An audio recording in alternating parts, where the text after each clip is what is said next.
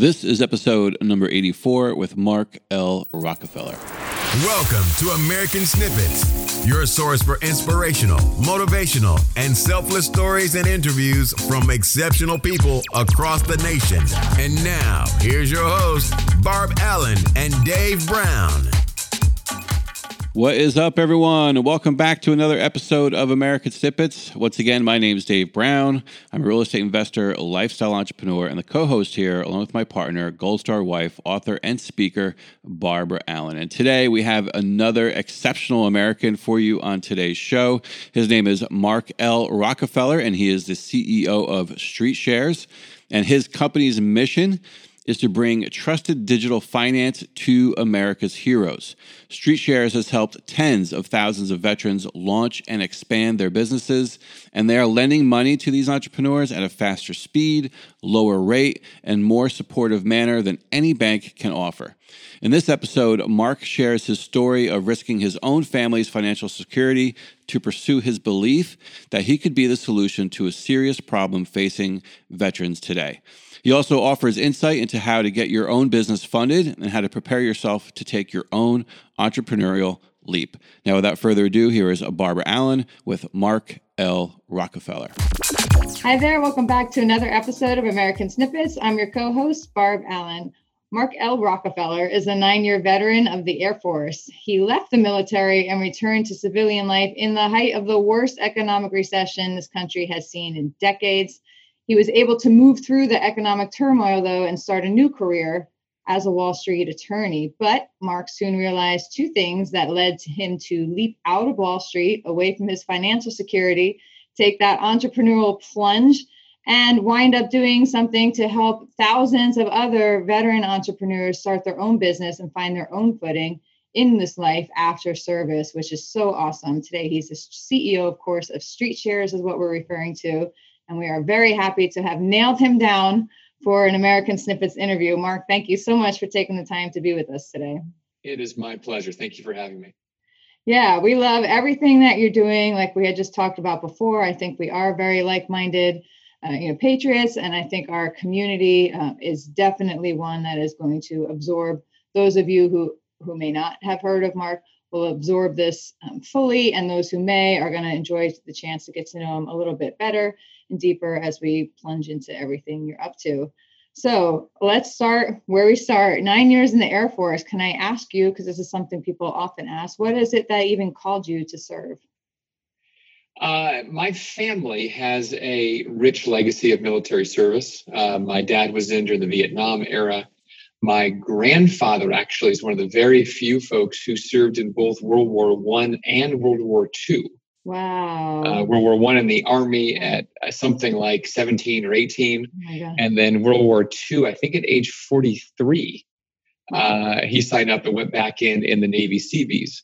So, there's a rich legacy of that. And we just live in a very special country, and that country requires that people sign up and they go and serve at least for a time. And so it was my honor to do so. Awesome. So then what was it that led you to realize after 9 years, it's time to move forward into this next part of my life? Yeah. I mean, folks go through different phases, and it was time to move on. I really enjoyed my time in the military. In fact, there were several things that after I left that I really missed. And I'm sure a lot of your guests articulate a similar thing, right? There's the sense of commonality of a unified purpose, patriotism, serving something bigger than yourself. Those were things that I found in the military and didn't find when I first left and went to the civilian sector. So we had to build something ourselves where we could pull in those values. Yeah, and that is something that obviously a lot of people talk about when they leave the military. But you know what?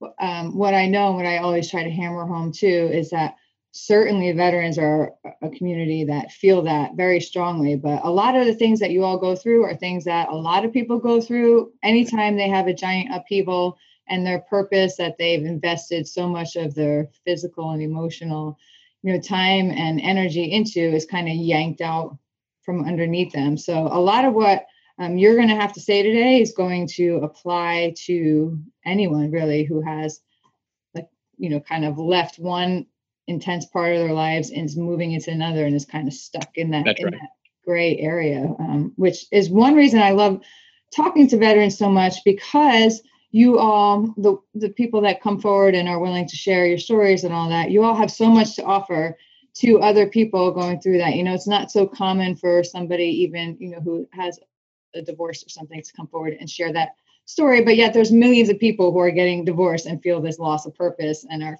experiencing some of the same on a different level, right? But some of the same struggles, and they get trapped in that. So when they get to hear from veterans who go through something on such an enormous level, I think every lesson that you all have to offer really trickles down and helps people in all walks of life too. So I appreciate that. Can you talk about when you got out? It was in 2008, and it was not such a very good, prosperous time. Yeah. So I came back from Iraq in the summer of 2008. Didn't actually leave until 2010. Okay. But you know, when I came back, the financial crisis was just about to start. I actually came back from Iraq in May 2008. Okay. And as most folks know, it's things sort of kicked off, you know, that summer and that fall. And I was representative of a generation of veterans who would later, in the coming years, like I did, leave the service, and then many of them would try and start businesses. I'm not sure that your listeners know, but there's a very rich heritage in America of military veterans becoming business owners. One of the most common stats that is thrown around is that the World War II generation, 49% of that generation went on to own or operate a business at some point in their lives. So almost half. It's huge. Yeah. For my generation, those who say they want to is about 25%, and those who do is actually much smaller than that. And one of the problems is we left the service and entered the private sector in the wake of the worst financial crisis in decades. Yeah. And so, unique to my generation, the Iraq-Afghanistan generation, there was this barrier, this wall that was thrown up in our way that, you know, had to be overcome. So I spent a couple of years after getting out, working at a Wall Street law firm, and got smart and just smart enough to be dangerous in terms of how money works and how it flows. And then met a very, very talented co-founder named Mickey Conson, and he and I had the idea for StreetShares. And I mean, how did you?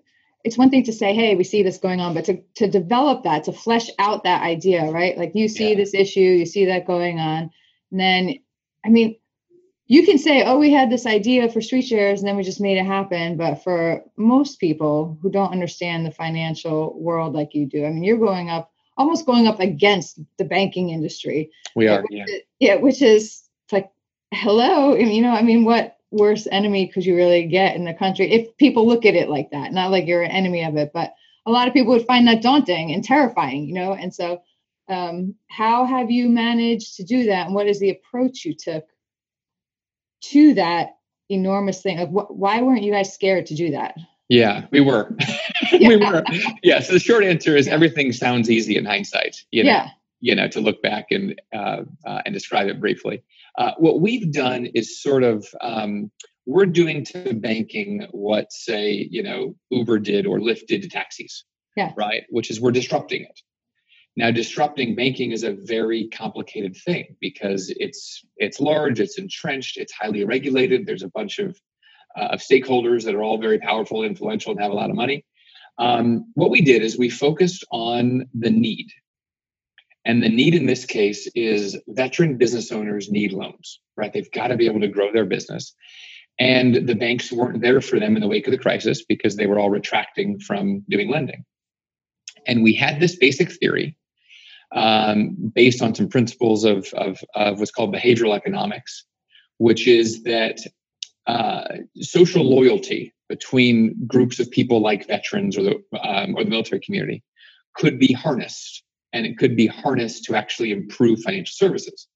And so the idea is very, very simply, if I'm making a loan to you and you're a military veteran or in your case, a spouse, and the money is coming from your fellow members, your fellow patriots, your fellow members of the military community, instead of coming from some, big distant bank, that you would feel a heightened sense of obligation to pay that back. Right? Yeah. Yep. When I was in Iraq, I saw people do incredible things for each other, acts of sacrifice and courage, because that person next to you was your brother in arms or your sister in arms. Yeah. And the theory was, my goodness, wouldn't they at least pay each other loans? If they would die for each other over there, wouldn't they at least pay each other loans back here, back in the US? And so our theory was that we could sort of harness some of that loyalty and use that to improve lending. And if I can make a loan less risky, then I can charge less money for the loan, charge lower interest rate, and then I can win in the market on price. And so that was the basic idea. And turned out it was a pretty good idea because Street Shares has taken off. So can you tell us, say, I'm looking to start my company, my business. Yeah. I can't get funding from the bank. I find Street Shares. How do I go about the process of applying? What are some things that I need to have in my foundation before I am ready to go to you and apply? At a bare minimum, we need folks to have been around for a year and have 25,000 in revenue, which is a fairly low standard, right? Yeah. Fairly easy. Yeah. We don't do pure startups on the Street Shares Incorporated side. We do have a foundation that does grants for startups on that side. So whatever your stage is, your solution probably starts at Street Shares. StreetShares.com is where you go to learn about both the loans, ways that we have for the public to invest in those loans, and our foundation where you can get grants. And so really, if anyone is from a business owner to an aspiring entrepreneur to someone looking to invest in veteran businesses, all of that happens at StreetShares.com. Yeah. So are you exclusively for veterans, or can a non-military or non-veteran individual? Yeah. So we are focused on that community, but it's not exclusive. Yeah. About 80% of the dollars that we provide go to veteran-owned businesses. Yeah. Of the remaining 20%, a lot of them are military spouses, family of military members, that kind of thing. So it's pretty tight to that community. Yeah. On the investment side, anyone who is patriotic and wants to support veteran businesses can invest. The product is called a Veteran Business Bond, and we invented it. And I'm pretty excited about this. Of all the things that we've done, this is the one that's the coolest, I think. We used a change in the law that happened in 2012 to create basically America's first veteran social impact investment product that's been qualified by the SEC for public sale. Nice. So it's a very unique product that allows people to make some money, access their money because it's fairly liquid, but also know that their money is going towards supporting veteran entrepreneurs. And I think everyone is looking for ways to do good and do well. Yeah. And there's very few chances to find that. So that's what we provide. That's pretty cool, man. You guys just went out there and just blazed a trail. Both powerfully. Yeah, that's cool.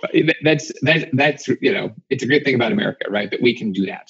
Yeah. You can have an idea and you can take it all the way. There's very few countries where you can do what we've been able to do here. And I'm very grateful, for our members and our investors and our supporters. It's been a team effort all along. Yeah, that's great. And for, sitting on the outside looking in, and there's a lot of people in the country who do feel like it makes us all happy to see the veterans, coming home and availing themselves of the opportunities that they gave so much for. So it's a great full circle, I think, that is completed, and it's really awesome to see. And I'm sure you guys even feel that a little stronger than the rest of us. Yeah, who we see a lot of investment from? It's the Vietnam generation. Oh my God, I love the Vietnam veterans. I do too. Yes. I do too. So those men and women came back. Yeah. And let's just be honest, they were not treated the way they should have been treated. Period. Yeah. Right? Yeah. And they're now in their 60s, 70s. Yeah. And amazingly, they're not sort of passing on the bad treatment that they received, right? They're very graciously reaching out. They're doing a ton for the younger veterans like me who are coming behind them. Some of our biggest investors are folks from that era who said, you know what, I want to make sure that no other veteran was treated the way that I was. Yeah. And so I'm going to invest in them. I'm going to support them. I'm going to coach them or mentor them. Those men and women of that generation have been huge supporters. They're amazing. And, they do so much for the Gold Star community too, right. The veterans. They come back and on and on, the way that the Vietnam veterans have personally impacted my family and then so many other veterans. So that just makes me happier to hear. I need more evidence that the Vietnam veterans are awesome. I'm like, man, the things that they've done are just extraordinary. Mm-hmm. So that's great. And it's a win-win for them too. They're doing well by doing good and they're availing themselves, even if it's, decades down the road, some ripple impact. Like what you're doing, for instance, is able to reach back and help the Vietnam veterans in a different way too. So, mm-hmm. Even more props, man. That might be my favorite part of what you're doing because they're so near and dear to me, the Vietnam veterans. I go on and on about them all the time. So what was it like for you then? Now you're this, hey, what is it like to be an attorney on Wall Street? Is it like fiercer than being overseas or on deployment? Is it like a more stressful environment? Is it like you're working 900 hours a week? Is it like really a high rate of burnout there? There is. I was at a DC office of a Wall Street law firm called Milbank, Tweed, Hadley, and McCloy. Spent a lot of time working on the Lehman Brothers collapse, for example, trying to get creditors or investors their money back from that. Mm-hmm. And you work a lot. The main thing about it was when I was in the military, I felt like I had, I was doing good. The pay, as most folks say, is okay, right? But I was doing good, doing well, not so much. Right. When I was doing the Wall Street work, I was doing well, but I wasn't doing much good, right? And the real sort of catalyst for leaving was let's build something where you can do both, and that's very hard to find. I think everyone's looking for it. Yes. But it's very hard to find chances to do good and do well. We've built that, and that gives us a lot of options in terms of like talent, right? We get our absolute pick of the most talented folks in town because everyone is looking for a chance to do good and do well. And if you go and work at a startup, we're only 5 years old, right? Go and work at a startup, that's increasing in value, and every single day, that you can, get up, look yourself in the mirror, and know that you're helping veteran entrepreneurs. That's a pretty attractive choice, right? Yeah. And so we get a lot of great talent. Like behind me here is some of our team here. We've got 55 folks in one office outside of Washington D.C. Wow. And we have some amazing employees and investors and customers and members because there's that common goal that we all share, which is, it's important to make money in life, but it's frankly more important to do it the right way and to do some good along the way. Yeah. Yeah. Super, super important. So, is that was that whole feeling that you just talked about what allowed you to kind of overcome any uncertainty you may have had about leaving that financial security and starting? Because anybody who started any, entrepreneurial endeavor, right, knows that it's uncertain. And especially if you're leaving that secure income to go to this, there's that plunge that you can take. And it's just not an easy road. It's exciting, it's exhilarating, right? But it's not easy. Right? So was that certainty that you just talked about, is that what allowed you to kind of overcome any of that uncertainty that you may have felt and take that leap? So for me, it was a really big risk because, I married, I had 3 kids. I have 4 now, I had 3 then. And I was the sole breadwinner of the family. So my wife was a stay-at-home mom. And so I was it, right? And the law firm job, we made a nice salary. And I was going to give all that up and try something new that was a very aggressive plan. Disrupting banking, as you said, is a pretty ambitious goal. I'm just going to go there and mess with that lion right there. Right, exactly.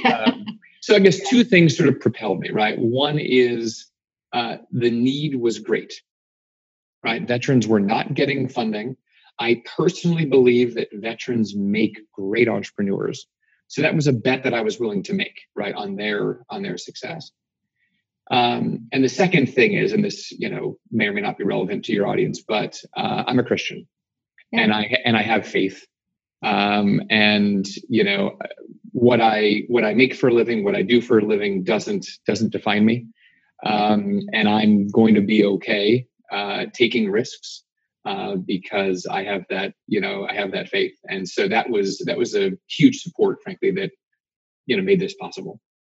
Yeah, and that is very important. And I think that is another thing that I have noticed in a lot of people who strike out, and do that, is that core faith. And a lot of people, they want their life to have meaning, right? You don't want to get up when you're moving on in life and look back and say, what does this stood for? And I talk to a lot of people who are like, I had this great purpose before. I was doing all these things I felt amazing about. And then I'm in a cubicle and I'm making money for somebody else so that they can buy out another company and fire. It's like when you find that your life, when you develop the feeling that what you're doing is of no relevance or doesn't matter or isn't providing real value to the world, it kind of starts to like eat at you or chew at you, right? And it's and then all the money that you have doesn't really matter because you lose the ability to even enjoy it. So, there's something actually much deeper than that as well. And one of the common speeches that I give sometimes, I'll speak all the time to veterans groups and such, is how the military veterans community, so folks who have served their spouses and families, are uniquely positioned to solve a lot of the problems that we're facing right now in our country. If you look at the problems that we're facing, there's division along racial and ethnic lines and economic lines and everything else. There's a lack of common purpose, right? There's mistrust or distrust of institutions. What other institution in America outside of the military trains people specifically for those three things, right? Yeah. We are trained to work across cultural lines. Right. The beauty of America is you take a cross section of Americans of every, background, color, and creed, and you put them together and you give them a common mission, a common goal, and they go forth and they do it. Right. There's very, very few other institutions that sort of train people to do that. Yeah. Right. And the institution of the military certainly isn't perfect. Any of us who have been around it have plenty of, horror stories of ways that didn't work out all that well, right? Yeah. But you work through it and you work around it and you fix it. There's 250,000 new veterans produced every year in America when folks leave the service. In my view, those folks are a national treasure. They're the most qualified people in the country to solve the exact problems that we're facing right now. All we at StreetShares do is just enable them to do it with some coaching and some funding. But I think they're a national treasure, and I'm honored to just have a support role in helping them do what they do. Yeah, and you just mentioned something here I want to talk to, because StreetShares does more than just provide funding and loans. You just reference it there. You do coaching and mentoring. Can you talk a little bit about that? Because I think that is another hugely important step, right? You can say to somebody, yes, here's your funding. And then if they are maybe lacking or a little, don't understand fully, you guys arm them with extra help. Yeah, there's been several studies done on what military veteran entrepreneurs need. And it basically comes down to three things, right? One is funding, obviously. Two is coaching and mentoring. And three is a network, right? Which makes sense, right? So if you take two business owners, person A is a veteran, right? They were overseas fighting in some foreign sandbox while person B was making connections at the country club and with lawyers and accountants and, salespeople and all that. Yeah. And so they do come back, we veterans do, at a bit of a disadvantage. What we have, though, is a grit that is, frankly, in my view, better than non-veterans. To say that.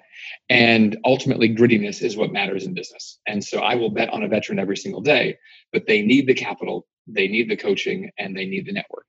So StreetShares Inc., what we do is make the loans.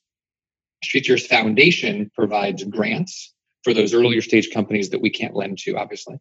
And then coaching and mentoring.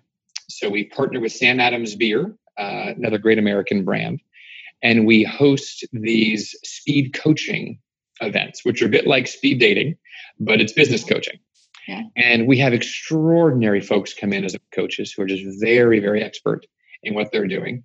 And, veterans come in, they'll rotate around in a given night. They'll speak with 5, 6, 7 of these people on the specific topics that they need, form your LLC, design your logo, distribution plans. I mean, that's so cool. Gets that specific. Yeah. And they'll just go through and get everything that they need in a certain night. We have really transformed aspiring veteran entrepreneurs' lives in a single night because they're given everything that they need in one sitting, and we enjoy some good beer along the way. So it's a lot of fun.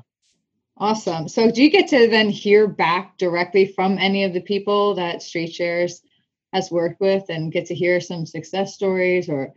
Yeah, we do. Like follow up with them. Yeah. Yeah, we do. One of my favorite stories that I tell is Combat Flip Flops, which I think a lot of folks know. Griff and Combat Flip Flops. So we funded them long before Shark Tank. Frankly, gave Griff their very, very first loan that they needed to scale. Awesome. About a year later, he was on Shark Tank. He got a deal from I think Mark Cuban and I forget who else was in the deal. And now of course they're off to the races. And Griff is this great charismatic speaker now, and it's all wonderful. So that's one of our favorite ones to tell, because in Griff's case, he had a very unique business model. Right, he was building flip-flops, manufacturing flip-flops for Americans in Afghanistan. And the idea was that there was a factory there that when he was there as an Army Ranger, the fighting had displaced the workers. Right. He went back, repurposed that factory to build flip-flops of all things for Americans, and put those folks back to work. Right. As you can imagine, he went to the bank and said, "Hey, I'd like a loan to go do this." And they said, "You're making things in Afghanistan. What about insurance and risk?" There was no way. And so we gave him that first bit of capital that he needed. And then to sort of see how far the company went from there, we can sort of sit back and know that we had a small part, at least early on, in that, supporting his success. Yeah, that's great. So where am I? A lot of people, this is something I wanted to ask you about too, because I had seen you reference it in a different article or interview. I heard you talk about how you had that entrepreneurial spirit and how it was sometimes a little smothered in what you're doing. I am one of the gazillions of people that can absolutely relate to that, right? Yeah. I remember the point in my time where, you can have that entrepreneurial spirit and not understand what it is. It can just be this feeling of unrest and discontent, and you don't know what it is, and it just frustrates you. Right. Is this ADHD or entrepreneurship? Yeah, like what's wrong? Especially, yes, exactly. Or, why can't I be happy in the same life that my entire family and all of my friends are finding happiness in, and all that stuff. That can be very, very frustrating and disruptive to a life, really, when you just have that constant feeling.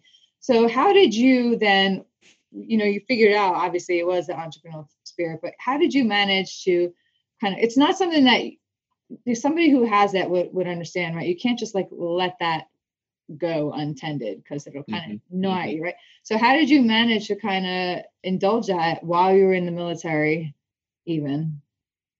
So I would encourage anyone who feels like they are entrepreneurial to indulge it on the side as a side hustle without giving up your day job. Perfect. Right? Yeah. That's the best way to do it. While I was active duty, my wife and I did some real estate stuff. We had a couple of real estate companies, some fix and flips, that kind of thing, which actually was almost better enabled by being active duty, because being active duty, that you're going to get a paycheck, and that you're going to get that BAH and BAS, right? So, I'll be able to keep a roof over my family's heads and food on the table. And so why not take some risks now? Yeah. So in a sense, there was kind of a safety net provided by being in the military. That sounds a bit odd, but there was, economically at least, that allowed us to be a little, more risky and more ambitious on the entrepreneurial side. So that was kind of a side hustle while I was in. And then when I was at the law firm, frankly, I had almost no time for this. And so I had to, leaving the law firm and doing this was a leap. That was a big leap for an idea that was very much untested. So that was a much bigger entrepreneurial risk than what I was doing while I was in the military. But I knew, because I had sort of fed that entrepreneurial desire while I was in the military, I knew that it was there, and I knew that it was strong. Cool. So can you talk a little bit about what your baseball diamond theory is? Oh, yeah. So in America right now, there's a lot of sort of finger pointing. This person is, has this background or that background. They were born rich. They have, privileges or not. Here's my view on it. There's truth to all of that, right? But my view on it is this: life is like a baseball diamond, and all of us are trying to get home, right? Back to home base and score. And some folks are born on first base, some are born on second base, and some are born on third. And we all have the same goal, and that's to just round the bases and get home. And I believe take as many people with you as possible. Help as many folks as you can along the way. And it does no good for someone who is, sitting on, first base to, look with envy on the person, on third base, or the person who's on third to look down with disdain on the folks on first, right? We can't help where we're born, whether you're born rich or poor. Black, white, everything in between. We can't help any of that. We had no choice in that. All you can do is take what you've been given. And I believe, we've got a responsibility to do as much good with it as possible. So, get around the bases as fast as you can, take as many folks with as you can. And if you're born in America, you're at least on first base. Yeah. That's my view on it. Yeah, I love it. I saw that, and so I had to ask so you could share that with our thanks too. It's cool. So I asked quickly. I didn't catch it before this event, but I still want to ask you about the Vetties, how that went. Can you tell people a little bit about what they are? Yeah. No, this was a great event. This is sort of the Oscars of the military community. I was the chairman of the board of governors for this last one, which is largely a ceremonial position. But we had a fantastic board. Actually, Jackie was on our board. And so we kind of invited guests and fundraised for it and all of that. And think sort of Oscars for the military community. I served my time on the board and have now passed the torch. And so some other folks will do it next year. But it was a very special evening. It was very authentic for those who were there. It was I think we had 700-800 people in the room, very elegant black tie, nicely done. And, unlike some of the stuff that we see on TV, the Oscars or the Grammys or whatever, there was an authenticity to this and a genuineness that was just really neat and really special. And it was a way of honoring, the VSOs and the folks that are really serving veterans, because each nominee was nominated by the veterans community and then voted on by the community as well. So it's also serves as a bit of a filter, almost a Veterans Choice Awards, right, for who is really serving that population and who isn't. So it was a lot of fun. It was a very fun night. Yeah, that is great. And I have some people I already want to send in or have someone nominate next year, because I'm going to send their names to the people involved or who can nominate. But how do you go about nominating? You have to be a member of the Academy of U.S. Veterans. And yes, everything happens on Vetty.org. Yeah. And I believe they're actually accepting nominations now for next year. So you should nominate. Perfect. Yeah, no, I've got to go jump in there. There are a couple of people I was like, man, these people definitely deserve that, and and have something to say and offer. So it's so cool. When you're just follow where your life kind of pulls you and you just go with it, you wind up in so many unique and meaningful moments and situations and opportunities. And just think back. Do you think back if you had stayed at that job with the law firm, how different your life would be? Can you imagine it? Right. Can you imagine? We're all trying to find that bullseye, where it's sort of, what we're good at overlaps with our passions, which overlaps with what we can make a living doing. Right. It's a Venn diagram with 3 circles on it. And when you find that overlap, you do it. Yeah. And I'm very, very fortunate and blessed to be able to support a lot of people that I care about, support the community that I care about, and make a living doing it too. So. Yeah, it's great. So here at American Snippets, part of why we started this is a lot of what you spoke about. And we really just got tired of hearing all the dissent and the division in the country. For me personally, having lost my husband in service, it was upsetting for me to see people not taking advantage of what he gave himself for, really, and what our family gave for. And just, this is terrible, that's terrible, that's terrible. And we were like, no, we realize that this country is way better than what is being portrayed in the media and what we're being allowed to see. So part of that is we believe that the American dream is very much alive and well. And you're a good example of all the different unique avenues people can take to follow that path to the American dream. And we really enjoy asking our guests, to talk a little bit, like, what does the American dream mean to you? How would you define that? I would sum it up, I guess, in two things. One is individual liberty. And I think that's what sets America apart from, there's other Western developed wealthy countries. But the fact that we have so much individual liberty here, and that's something that I really cherish. And I support policies that are more, focused on individual liberty. The second thing is this idea of upward mobility. Meaning you can be born into a lower class family in the US, first base, right? And you can get around to home base. Everyone can, right? It's hard. There will be bumps along the road. It's easier for some people than others, right? But everyone can get around to that, to that home base. And, it means something different to each person. Depends on what their goals are and, their belief system and their family and all of that. But for me, it's, can I get around to home base and can I exercise as much and support as much individual liberty as possible? Awesome. One little just quick fun question just for fun. Sure. If there was somebody that I could call up today or wave my magic wand and just poof and plant right there in your office next to you, you get to spend the whole day with that you've never met before, still living. So despite his recent marijuana smoking, I'm a big fan of Elon Musk. His capacity to do so much at one time. He manages his day down to the 5-minute increment.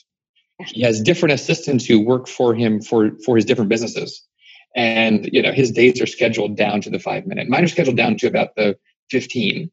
But I'm just in awe at his capacity to do as much as he does and as many sort of outlandish forward-thinking things.